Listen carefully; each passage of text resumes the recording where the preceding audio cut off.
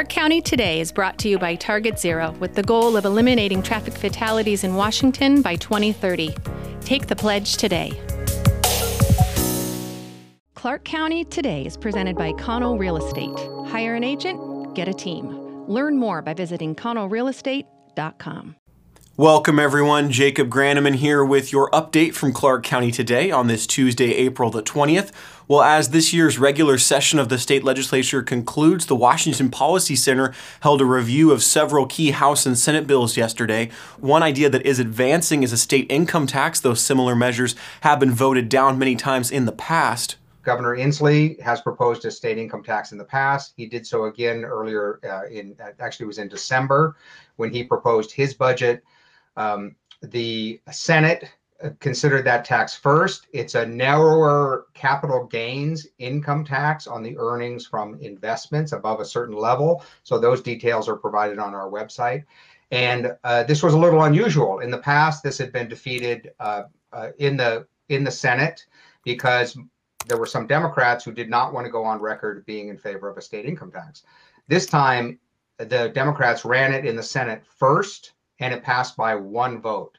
And so what that means is that they're pretty confident they can get a good majority in the House. And in fact, the House did pass their own version of the state income tax on capital gains.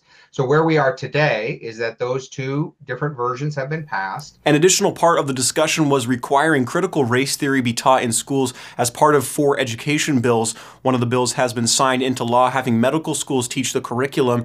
An attempt to limit the power of the governor during an emergency was also covered. Many states limit the time a governor can have emergency powers. Some in Washington are currently considering adding such provisions in response to Governor Jay Inslee's pandemic-related restrictions on businesses and gatherings. Visit clarkcountytoday.com to read our full story.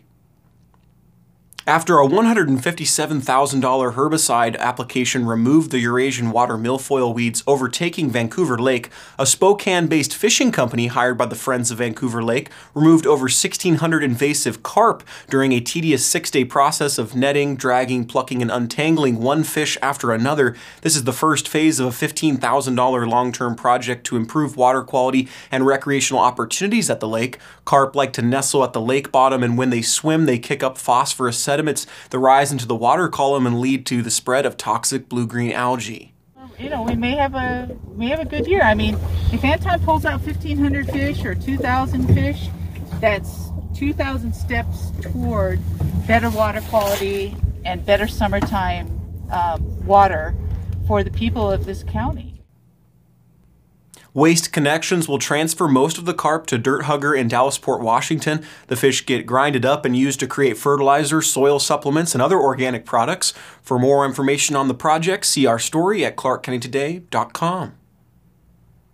Nestled amongst the beautiful Tarbell Mountain trails and the looming peaks of Silver Star, there lies a little-known haven. It's Rock Creek Horse Camp. Volunteers love the spot so much they banded together to give the site a major upgrade. Well, my history with the camp here is I started riding up here in the early 80s.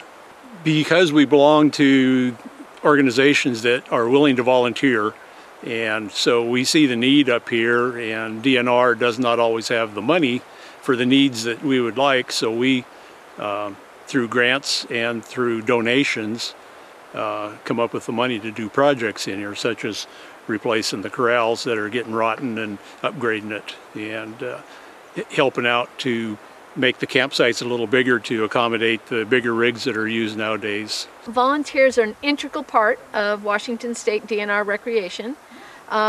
These folks, Backcountry Horsemen, Washington Trail Riders Association, have been involved with Rock Creek Campground for a number of years. And there was an opportunity to help repair and replace some of these corrals whose lifespan has run out, and we worked together to make it happen. And a couple weeks ago they came and installed them, and as you can see, they're looking really nice, and couldn't do it without them. For me, it's close to home. I can drive here in about 45 minutes from home, have some excellent trails to ride on, beautiful scenery, a great place to camp. So, I mean, it means a lot. Clark County added 61 new confirmed cases of COVID-19 since yesterday, but with no new deaths. Probable cases rose slightly to 864 and active cases dipped to 537. Hospitalizations ticked up to 23 confirmed and 4 suspected, taking up 4.7% of hospital bed space. ICU bed capacity remains near maximum at just under 86% full.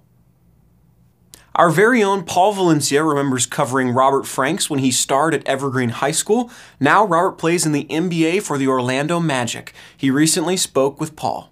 It's been a little more than a week since Vancouver's Robert Franks made his NBA debut. Recently, we talked to Robert about his journey, his future, and of course, that first shot he made for the Orlando Magic. He told us that dreams come true, but the grind is sold separately. Keep grinding, everyone.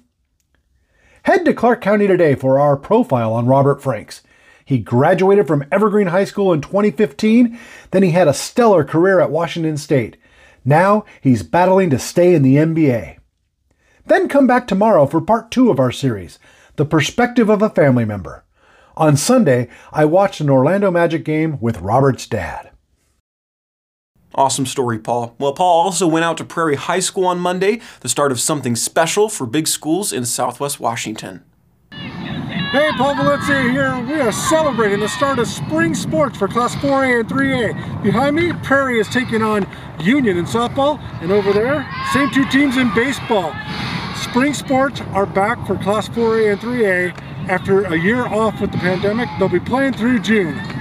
So if you recall, there were no spring sports at all last year. The pandemic closed everything down about a day or 2 before games were about to be played.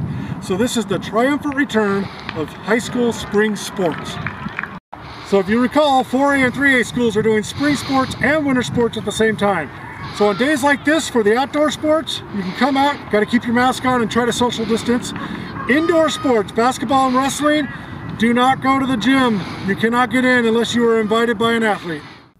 Well, thanks so much for joining us. Those are the stories we have for you today. You can share your thoughts with us on Facebook, Twitter, Instagram, and YouTube, where we encourage you to like and subscribe to stay up to date. If you like the content that you're getting, there's a way you can help us out. Just share us with your friends and family. If you're interested in sharing a news tip or story idea with us, those can be emailed to news@clarkcountytoday.com, or you can message us on Facebook. From everybody here at Clark County Today, I'm Jacob Graneman. Have a great night, and we'll see you again tomorrow.